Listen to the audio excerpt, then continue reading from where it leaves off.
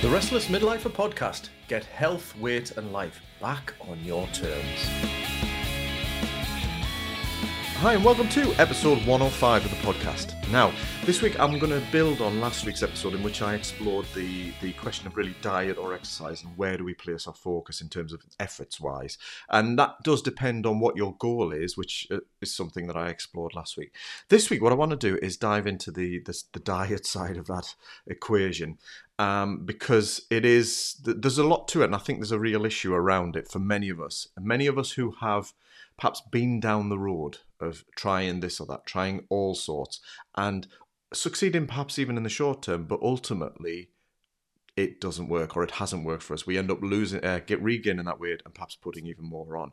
So for me, I often use that phrase, it's not about the diet, because frankly, for many of us, it's not really. I guess many of us know the basics. We know the basics. Yes, there's a lot of confusion out there. There's a lot of people selling this particular approach, that particular approach, and trying to sort of back it up with science, and I'm using air quotes there, to justify it.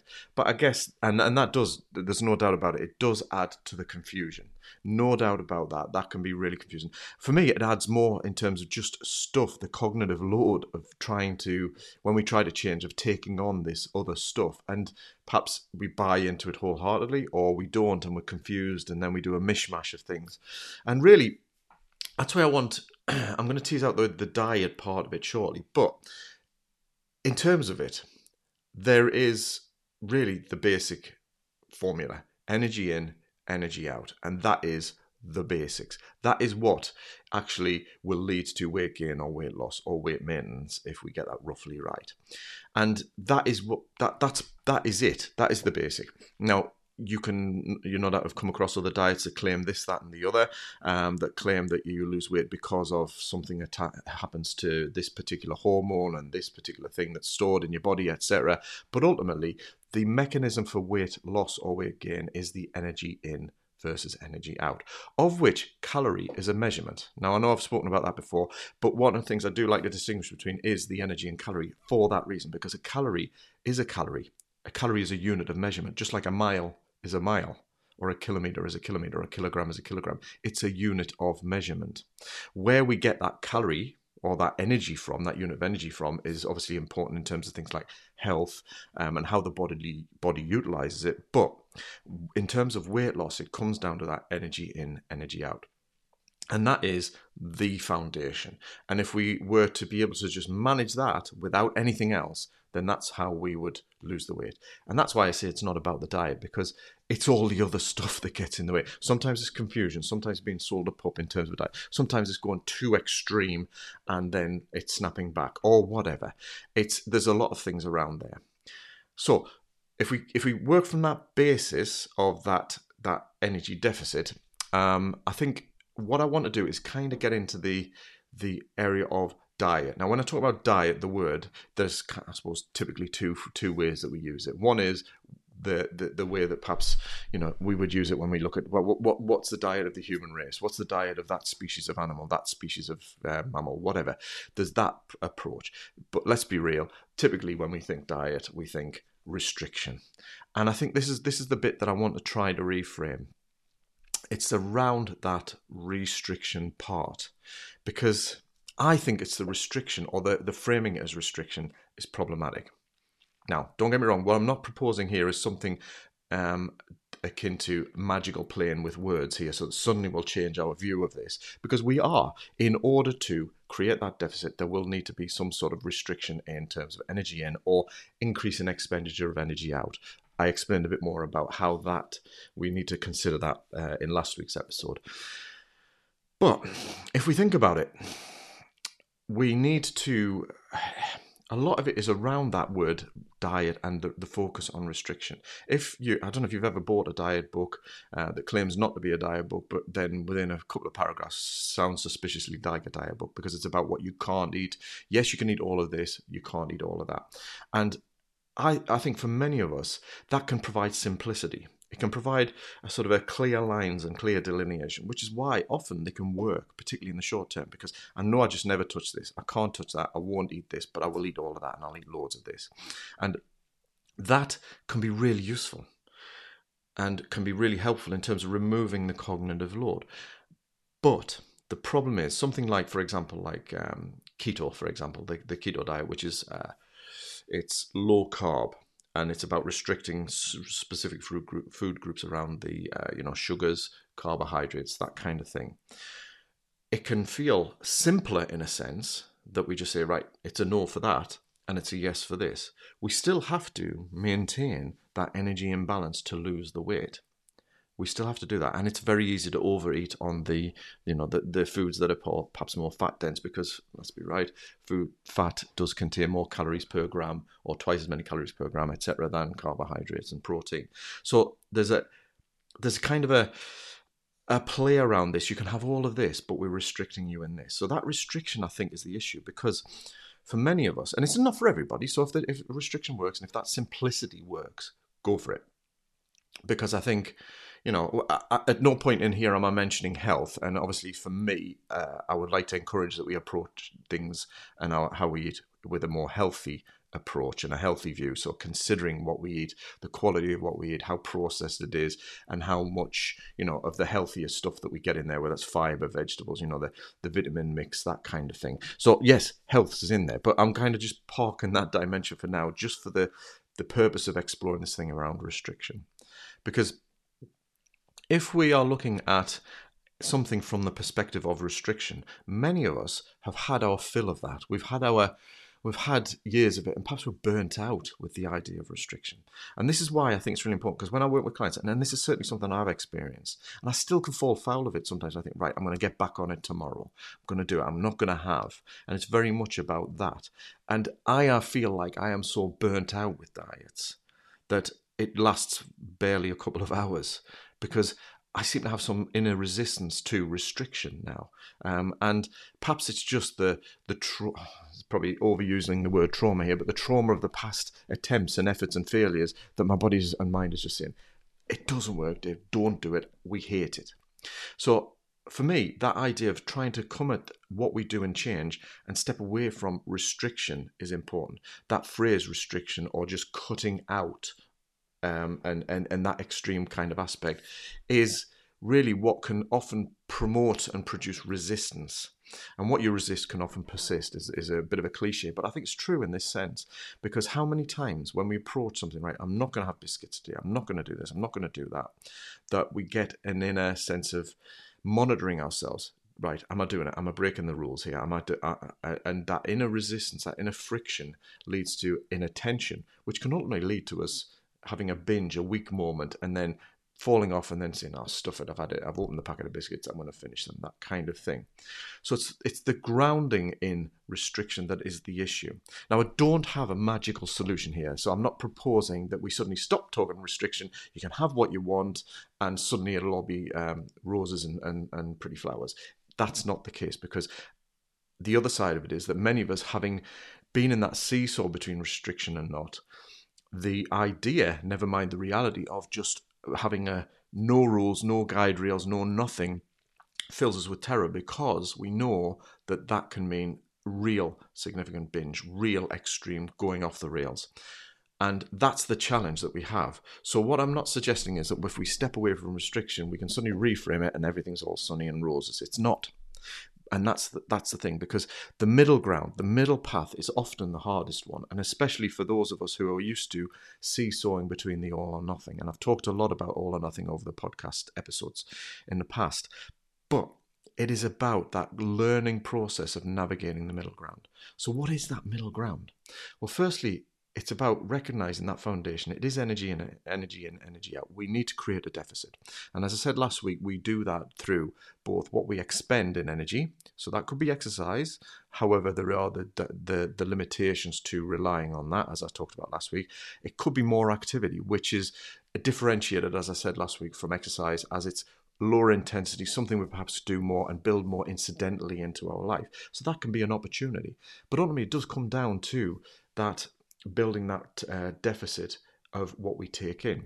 So we can't entirely ditch the reducing or the restriction, but what we want to do is try to approach it from the perspective of, I can have anything I want, perhaps just not as much as I want.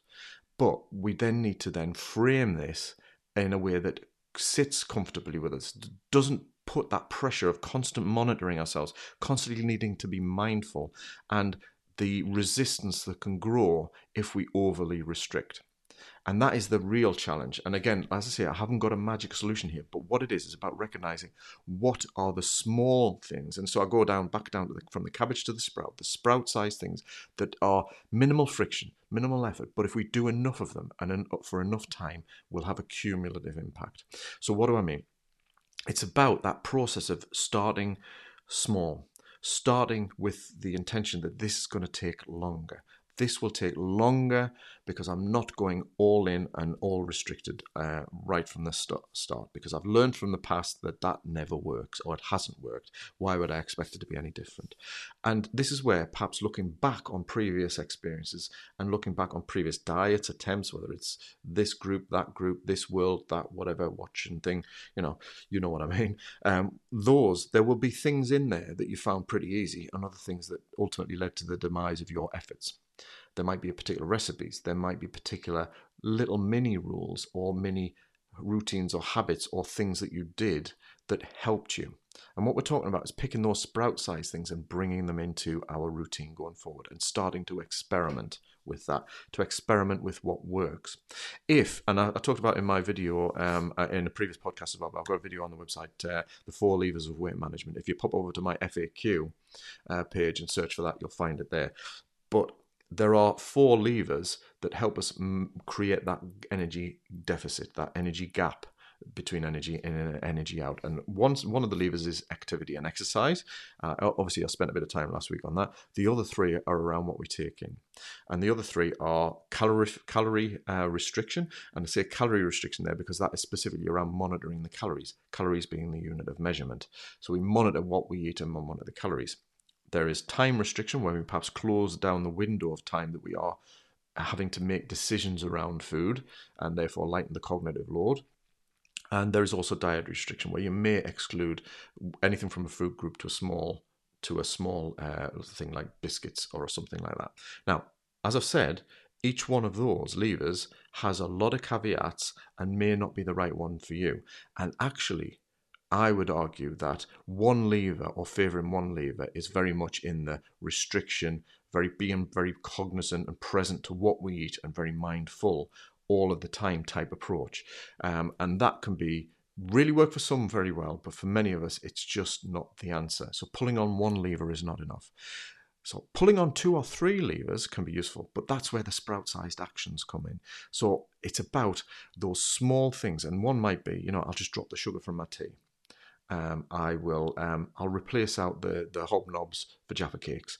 I will. Do you know what? I'm just going to take a later breakfast, and I will perhaps monitor. I'll make sure that my breakfast is roughly the same calories every morning, or whatever. So there's a variety of it. We don't need to go all in on one particular method. So when we talk about the reframing of the diet, what we're trying to do is boil it down to, how can I create that deficit? And I've talked about that in the past, is the deficit that is such that it's manageable and sustainable. So it's not extreme, that leads to the snapback, us feeling like, oh, I've completely lost it, and we end up binging, but it's sustainable enough that we can manage over time. Now, I'm not saying that we can't then at some point have little sprints within that, and I'm going to talk about that in a future episode, actually, because that's something that can be useful, and I found it useful for 1 or 2 clients as well. But what we're talking about is trying to build a foundation of that deficit by making the small sprout-sized changes, and that's where past efforts, all those past so-called failures that you've had, can be really, really useful and can provide a gold, a huge mountain of gold in terms of ideas, thoughts and things. And giving yourself permission to mix and match, to pick things, to try things, to put them in, to take them out, is really where we're going forward. So the key thing is to take the idea of restriction off as a big meta message and to come down to, what can I do? What can I do? How can I approach this? What would work? It might be micro restrictions in certain areas. It might be micro changes. It might be micro additions of activity here, park there, walk a bit further, add in an extra session of. There's a lot of these things that once cumulative together can make just enough of a difference to create a deficit over time. And as I said, that doesn't stop us having further bigger efforts at creating a bigger energy deficit, but it can be useful because it's the foundation. It's what we can come back to when we feel like, right, I've had enough of my sprint session or a sprint day in terms of the calorie deficit that I've created. I'm going to get back to the foundational stuff.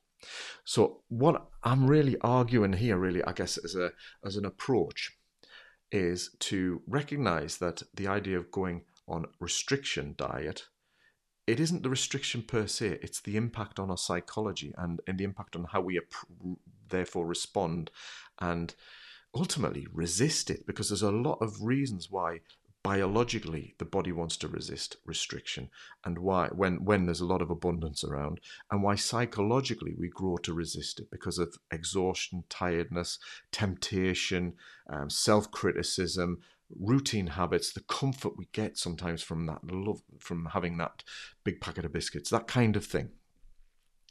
That approach as a meta approach is something that I would encourage you just to put to one side, and to start with the small sprout size, inquisitive, open, what can I do approach. There will be micro restrictions in there, and inevitably to create that gap, we will need to have some of that. But what we're trying to do is be kind to our brain as much as we are to our body, kind to your mind, and giving it a chance to go, okay, what can I do? Because positive feels so much better than negative. And don't get me wrong, if you're in the mind frame, well, look, Dave, it really helps me just to shut off and say, right, I'm not eating between, I'm only going to eat between 2 and 6 or 4 and 8 on an evening. It works for me. I just need to get my head back to it. If that works for you, that's fine. I'm not criticizing the particular methodology. What I'm saying is that just because somebody else says it doesn't mean it will work for you or it's right for you, and doesn't mean it can't be tweaked, changed, played with, added in a little idea here from that and a little idea that added in to create your own bespoke, wonderful plan that helps you. And as I always say, that plan will change. It will need tweaking. It will need it as your brain starts to realize, hang on a minute, what are you doing here? You're just tricking me here. You're tricking me into creative deficit, and we'll try to get back to the older habits. Because really, your old habits, once you start to break them, they never really go away. They are there, and it's kind of, it's like they're hovering around the corner. I did a little post on LinkedIn with a little cute kitten looking around the corner, because the idea is that they never quite go away. It's very easy that if you have a slip, those old habits come back in, and they're like a comfortable glove or a comfortable shoe. They're back on, and before you know it, you've worn that shoe for a good week or a month or something like that. I'm mixing loads of metaphors there, but the point of it is that what we're trying to do is shift and change the habits over time, but recognize that without being alert and reflective on our efforts, they can slide back in and things can drift in our efforts. That's why, let's be right, that's why diets, the restrictive end of the diets, the diet industry is so successful and so appealing. And when I say successful, I mean financially successful. It's so successful because it's so appealing, because it plays to simplicity, black and white. You do this, you don't have to think about anything else and forget the rest. And, it works for many of us for a short period of time. But the reasons that it fails is because it's often too restrictive, leading to a snapback. The habits that we've stopped are so ingrained and so heavily rooted in our life that they're just waiting for an opportunity to come back in.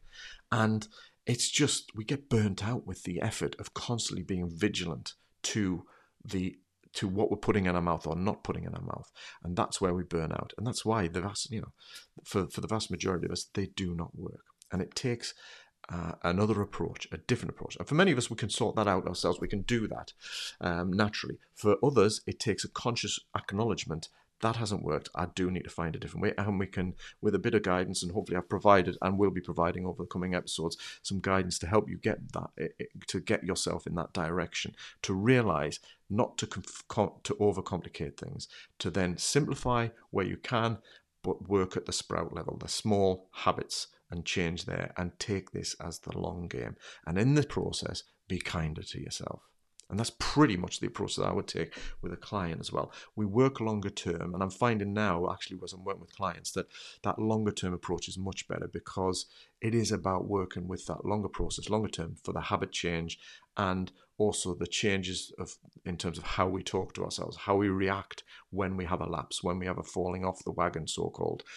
How do I treat myself? And relearning that that's the way, and not defaulting back to self-criticism, self-sabotage, extreme all or nothing, whatever.